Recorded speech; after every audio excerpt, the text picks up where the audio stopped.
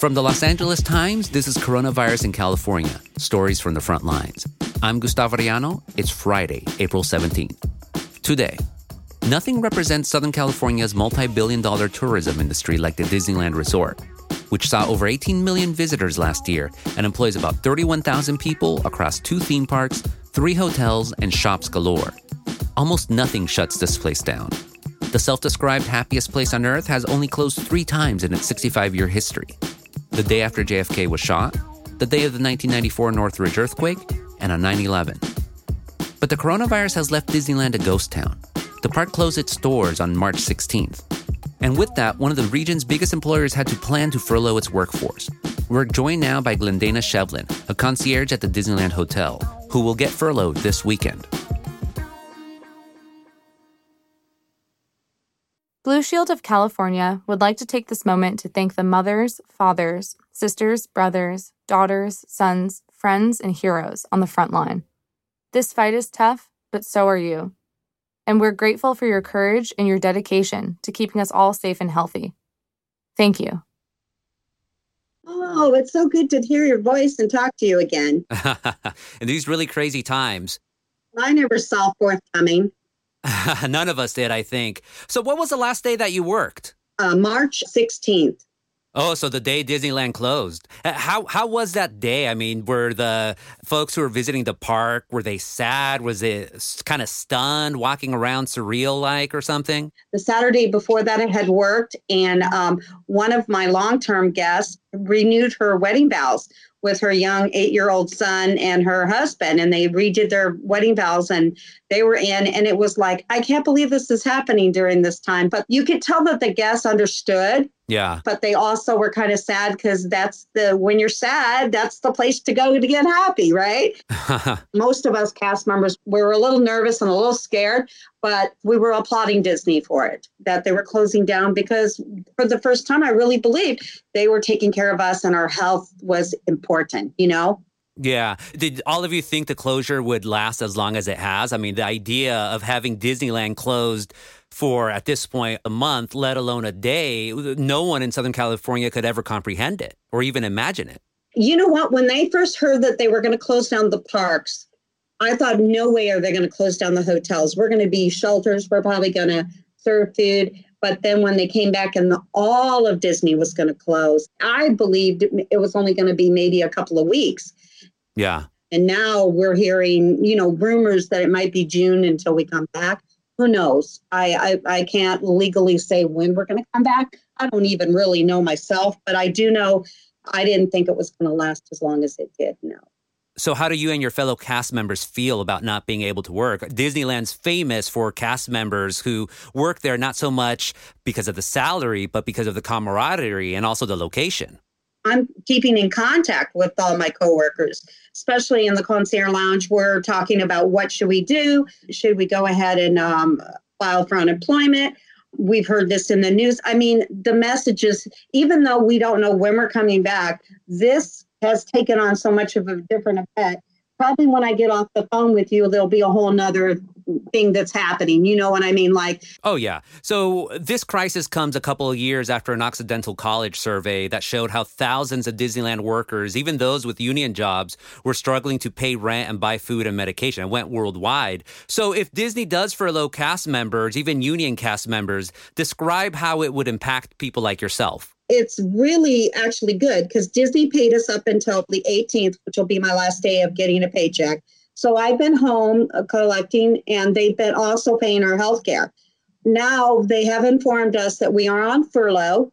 And I did, like I said, I applied for unemployment. And lucky for us, the unemployment has the supplements that we're getting through unemployment is basically a little bit more money than I would make at Disney. Oh, wow. Disney is doing that's making it even easier is that they're paying for my health care. And not just for me, for also non-union members. If I can ask Disney for one extra thing, subcontractors like Sodexo, the workers in the cafeterias who feed us, they're not getting the same benefits. And that company is subcontract through Disney. And I hope that they turn over and do the same thing. If I can ask Disney to make whatever effort to ask them to do so, I would. I won't say I'm going to make a lot of money through unemployment, but at least I have a little bit of cushion. And because I had a great contract, the last time I talked to you, I was homeless. I'm not homeless anymore. I'm living in a beautiful little dollhouse, as my friends call it. You can see my little background. You see through your screen there. Yeah, a lot of Disney characters in the background.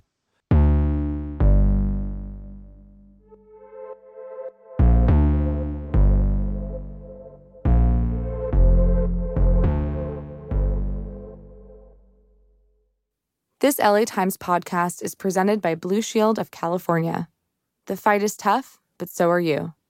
Thank you, Frontline. This advertiser has no influence over editorial decisions or content.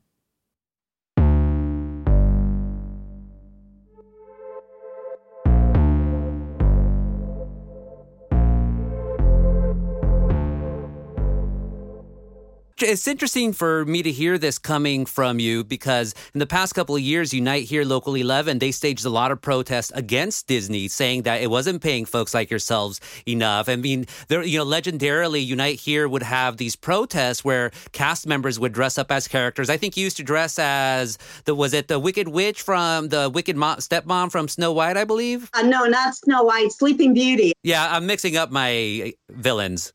So now you're saying that Disney is doing the right thing. So where do you think that shift has come from? From just a couple of years ago, they weren't paying their workers what you folks thought was a living wage. And now you're saying that Disney's actually doing everything possible and then some to protect folks like yourself, even though y'all are going on furlough. I think basically what happened was basically in a very positive way. When we sat down and did a great contract, Disney did step up to the plate. And it shows. And I think that was the work of Unite Here and Disney sitting down finally and saying, we got to take care of our workers. Because of all of that, we did a really good job communicating with Disney, and the new management that's coming in, I think is one of the good reasons why we have what we have today. So, Disney now has a new CEO, Bob Chapek. So what would you tell him if you had a chance right now, given both the history of the past of Unite Here and other workers at Disneyland and how Disney's treating them right now? Well, first of all, I want to applaud that since he's come on board, that's all of a sudden, wow, here we are. What's going to happen? And I'm looking forward to working with him. And I appreciate and applaud for what he's done. But I hope in the future that he can, like I was just saying, sit down with Unite Here and we take care of my coworkers and myself. And like I said, I wouldn't have believed about this coronavirus. Do I think it's going to stop soon? No. I think it's going to be a long time coming, but at least we're doing a great job.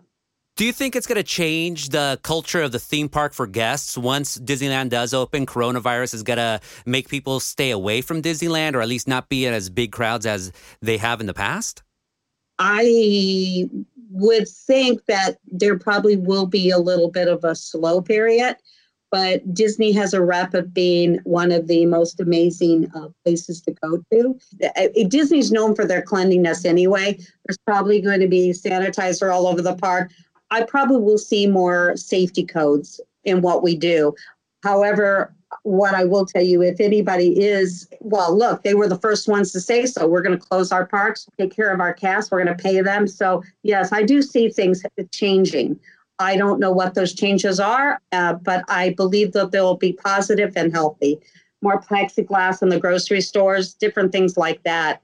I think we're going to see not so much human contact, which is a little sad, but I do believe to see that. That's my opinion. Yeah. So the day you finally return to Disneyland, yourself and all your other fellow cast members, what are you going to do to mark that occasion at the park? Oh, my God. Well, where I work is at the hotel. I'm hoping to just connect with my cast members. I miss a lot of my long-term guests that come. It's going to be nice to have contact again with the outside world. So I'm looking forward to it. Like I said, this is probably going to get a little worse before we go back. But I think that there is a bright, shining, as Disney would say, magical pixie dust on its way. That's it for today's episode of Coronavirus in California, Stories from the Front Lines. Thanks for listening. Do you have a story you want to share with us? Call our hotline at 213-986-5652 and leave us a message. That's 213-986-5652 or email me, gustavo.arellano@latimes.com. This podcast was hosted by me, Gustavo Arellano. Our producers are Paige Hyamson and Stan Lee. Our senior producer is Rena Palta, and our executive producer is Abby Fentra Swanson. Our engineer is Mike Heflin, and our original music was composed by Andrew Eben. If you like our podcast, subscribe and leave us a 5-star review on Apple. Special gracias to Julia Turner, Shelby Grad, Hector Becerra, and Clint Shaw. For the latest coronavirus stories by my LA Times colleagues, including an up-to-the-minute tracker of cases in California, don't forget to visit our website. Right now, access to facts has never been more important, and the LA Times is in the business of reporting them. Stay connected and subscribe because your subscription supports the production of podcasts like this one and our award-winning journalism. Visit latimes.com/support LA Times to subscribe. Stay safe and see you Monday.